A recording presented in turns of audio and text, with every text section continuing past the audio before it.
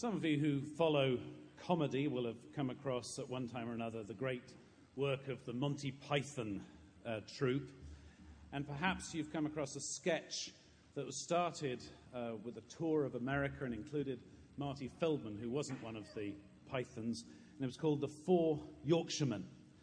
And the four of them are sitting around drinking champagne and wearing tuxedos and smoking cigars and saying, who'd have thought that 30 years ago we'd be here today drinking champagne like this? And yes, they say, in those days we was poor, but we was happy, you know, and then they start trying to outdo each other in how poor they were. So, we lived in a house with tumble-down house with holes in roof. You had a house, 26 of us in one room. The guy says, luxury. We lived in cardboard box on motorway. You know, and they go on, and they get worse and worse and worse, outdoing each other and how dreadful it was in those days. And they're saying, tell the young people of today that, and they won't believe you. You know, and it's just exaggeration. And in the humor, we see ourselves. And we see all our follies and foibles, and we see the ways in which we tend to compete with one another and recast the past in ways we think are good for us at the moment. And we laugh. And that's exactly what is going on with the story of Jonah. It's one of the funniest books of the Bible. And it starts with outrageous absurdity when God asks Jonah to go to Nineveh. An Israelite is being sent to the capital of Assyria, the enemy, a dreadful, vile place full of notoriously dreadful and vile people. And there's no way that these dreadful people are going to repent. It's roughly where Mosul is in today's Iraq. We're used to cool stories like the disciples who Jesus comes along and says, follow me, and they leave their nets and they follow, or the prophets who say, I'm not worthy, I'm just a dresser of sycamore trees, and there's a bit of conversation, but eventually the prophet gets it. Not Jonah. The first whisper that God wants him to do something, he goes the opposite direction as far and as fast as he can. The word means goes to a distant place. And on the way, he's on a boat. You'll recall from Sunday school or from spirituals, the belly of the whale. And he's on this boat, and things start going wrong, and he realizes that he's being pursued by God. And when he's pursued by God, nothing could be worse, and he'd just as soon die. It's the first sort of that strain that becomes the Jewish mother joke. You know, kill me now, that I should live to see my child marry a Christian, whatever it is, you know. And he says, kill me now. And eventually the sailors take him, so they're throwing everything overboard, and eventually they throw him overboard, and he winds up in the belly of this huge fish. This is not a good story for humorless literalists at this point, you know, wondering how big the fish had to be. And suddenly the fish vomits him up on the shore after much more prayer, and the clean, pure Israelite has become unclean in some way. And then we get to our passage today. The word of the Lord came to Jonah a second time. And like all good jokes, we're thinking, ruh-roh, here it comes. What's now? And how will that whale story get topped? And he's sent to Nineveh again. And Nineveh by this point has become vast. 3 days' walk across, no less. You know, you can hear the exaggeration going on. What a dreadful thing he had to do, an exceedingly large city. And faithful Jews of the time would recognize that Jonah is Noah sort of inside out. And he's threatening essentially a destruction like the flood. 40 days you will be destroyed. No call for repentance, no good news, no hope, just you're going to get yours. And Jonah's quite actually satisfied with that whole scenario. Except these ridiculous, dreadful, awful people repent and put on sackcloth and ashes and declare a fast. That in itself is sort of a ridiculous notion that these vile and unrighteous people would do that.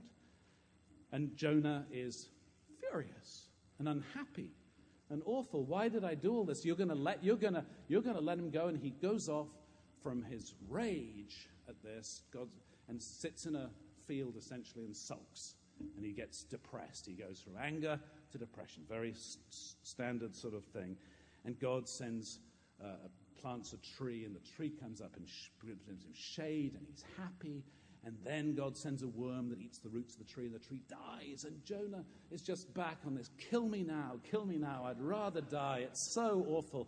And God speaks to him a third time, and we know we're about to get the punchline. And the punchline comes, and he says, You pity the tree. God, yes, I pity the tree. You'd die for that tree. Oh, God, I'd die for that tree. And God says, well, then I pity the Ninevites. There are so many thousands of them. They don't know their left from their right. And I can show mercy. My mercy is so abundant. And we say, what a good joke. What a good joke. And we remember that God is God of not just of Israel, but of all people, even the people we can't stand, even the people we hate. And that God's grace is more expansive than anything. And our anger and our depression is sort of silly when it comes right down to it. And we laugh and we go away. And so that was a nice story and a nice sermon and very true. And maybe if we let it sit for a bit with us, we maybe start really seeing ourselves in it.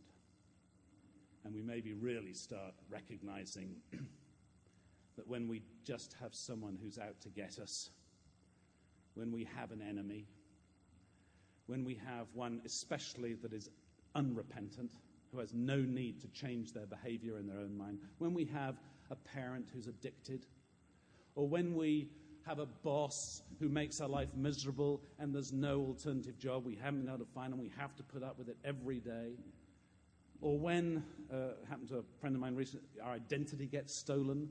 The person who stole it means we're in this vortex of the system with just dreadfulness after dreadfulness, rage after rage, little thing making us angry over and over and over again. And then at some point you just get so fed up, life's not supposed to be this way, and you crash into depression, kill me now. It's like two sides of a coin, anger and depression spinning. And so many of us at one point or another have someone in our lives that is just making us miserable, who just seem, and we seem to be not able to get out of that session where that place where they have power. And it's really, really hard. It's really hard to forgive. It's really hard to be like God and just forgive the Ninevites. The Ninevites need to change their behavior, and they're not showing any signs of doing it in spite of the sackcloth and in spite of the ashes and in spite of all of the things they might say. It goes on and it goes on and it goes on. And what do we do? How do you begin to forgive someone who's out to get you, or who it feels as if they're out to get you? How do we begin to separate ourselves from that cycle of rage and despair? How do we begin to say, I am not stuck? Well, perhaps we remember the joke. Perhaps we say, come on, don't take yourself so seriously. You've got to find ways to start to limit the damage, hold those people accountable, make sure your family's protected, care for those who love you. And that may be pretty difficult, but at least it can be proactive. At least it doesn't have to be where we allow ourselves to be victimized by the behavior, the unregulated, dreadful behavior of another. And as long as that's true, we're going to have prisons. We need them. And as long as that's true, we're going to have a defense budget, because we need one. But in our own lives, we can perhaps say, wait a minute, I'm getting caught up in that thing. And God said to Jonah a third time, what use is your anger? And now you want to die because the shade went away? Come on, get over yourself and think differently. Remember that abundant mercy of God for Nineveh is abundant mercy for you, and that you can turn your life around in the most dreadful circumstances and begin to act in ways appropriate to a free, beloved child of God, however difficult the circumstance, and start to laugh off all of that rage and all of that despair and start to make choices that allow us to remember who we are and remember God's grace. Sometimes forgiveness is going to have to come later. Sometimes it will only come with distance. Once in a while, we're only able to forgive someone really when they are dead. But it's really hard work if we get caught up in the business of how can I forgive this minute to this person who keeps doing it to me. Sometimes that has to be God's grace. And what we have to do is start to